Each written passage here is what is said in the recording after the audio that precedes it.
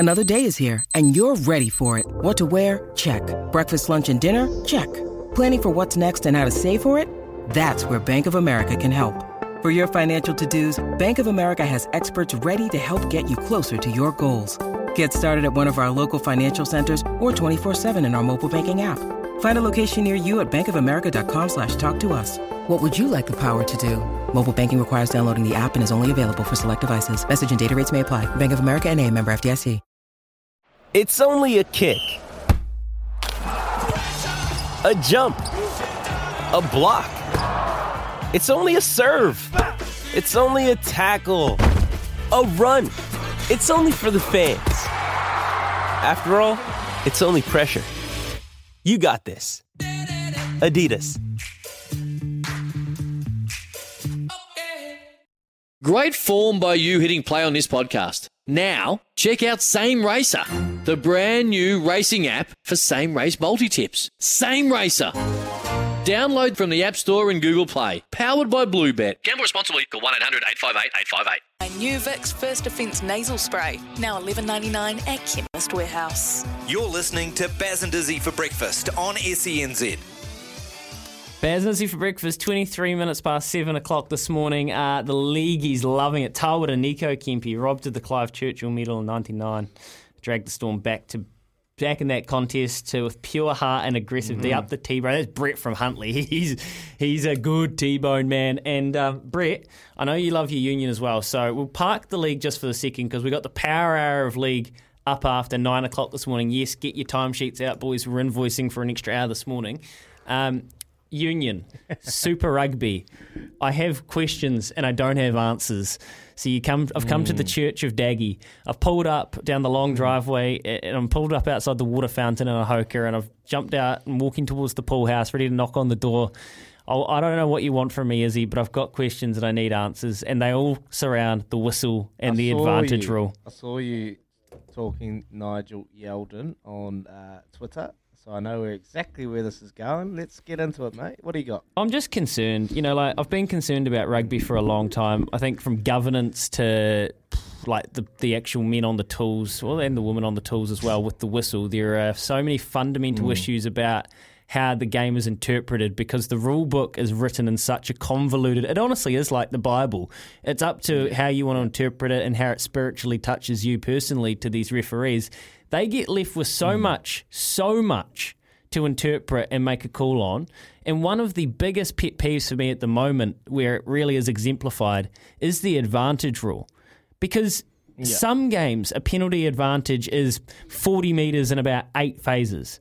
Some games, it's really maybe 2 minutes, they only go 10 metres. Then there's the knock-on advantage where I watched a guy in the Blues Highlanders game in the weekend kick the ball. It was Scott Gregory. He kicked the ball straight down the field. The Blues ran it back to them, and I'm pretty sure they scored off that play. And Marshy's losing his mind saying, how's that an advantage? He's just kicked it away and hacked it straight at them. Just because it's a knock-on, is the intent enough? Is the intent of putting ball to foot enough? And I just feel like the inconsistency is going crazy, and I don't blame the referees. I really don't, because if you look at what the rule book reads, and I'll pull it up and get it after, I'll bring it up after this, Izzy.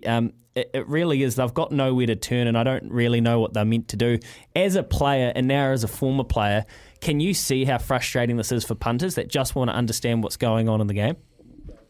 Yeah, 100%. It's one of those ones that I know when you're playing, you're always looking for advantage, particularly if you knock it on or something happens out there, you're constantly out there. But when I've been able to sit back and watch the game and speaking to the refs, their whole philosophy is we're trying to speed the game up. We're trying to keep the game as open and as flowing as possible to attract more pundits at home and to make it more enjoyable to view.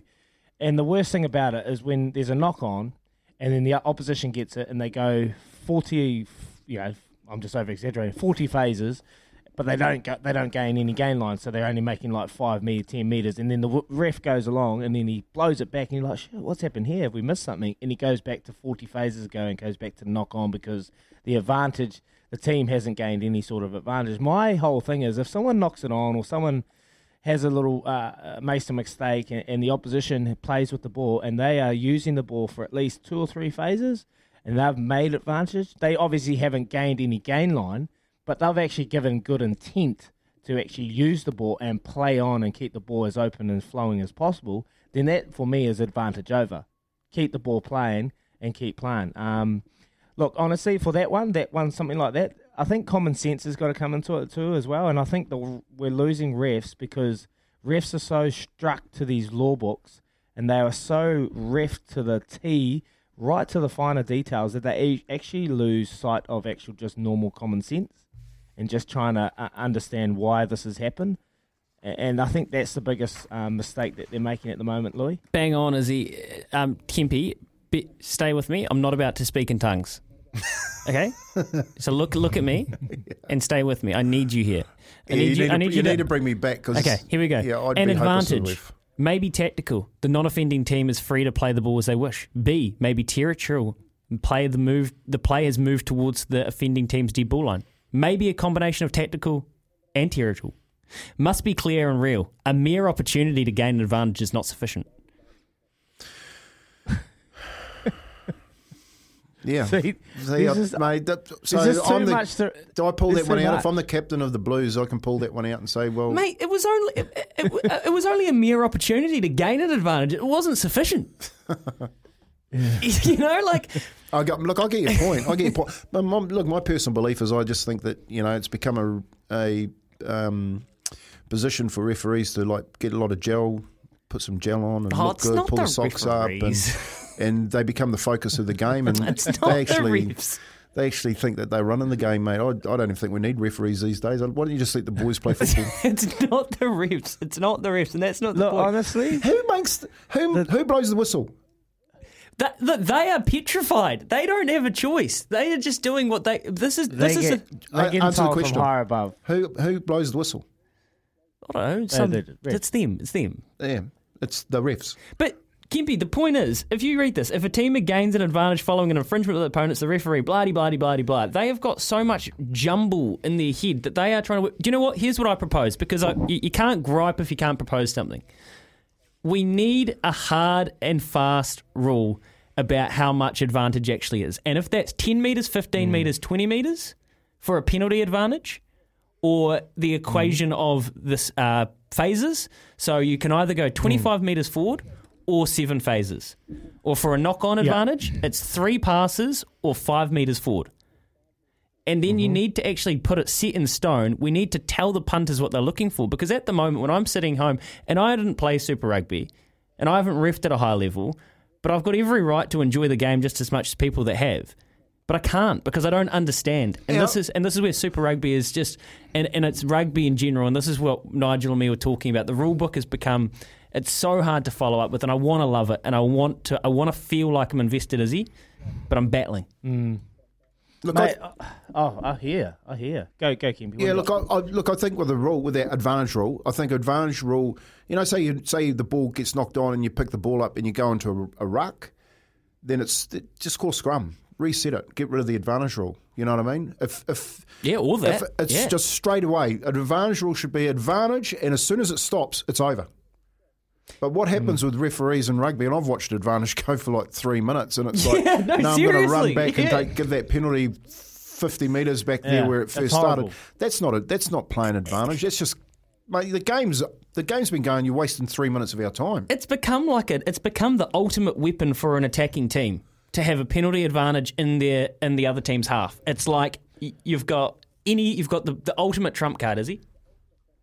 I'll tell you one thing, Kempy. We do not want more scrums in the game because they are soaking up about 5 minutes of scrum at the moment. 100%. And that is the one thing that they're trying to get out of the game right now.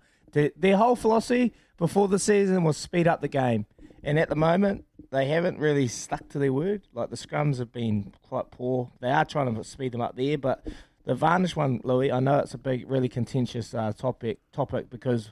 What is advantage? Who are you advantaging here? Like my whole philosophy. I said it before. Not me. My whole philosophy. If you knock the ball on, you got 2 phases to make a decision. If you go past those 2 or 3 phases and you're playing rugby, just let it go. Move on. Why don't we just play touch?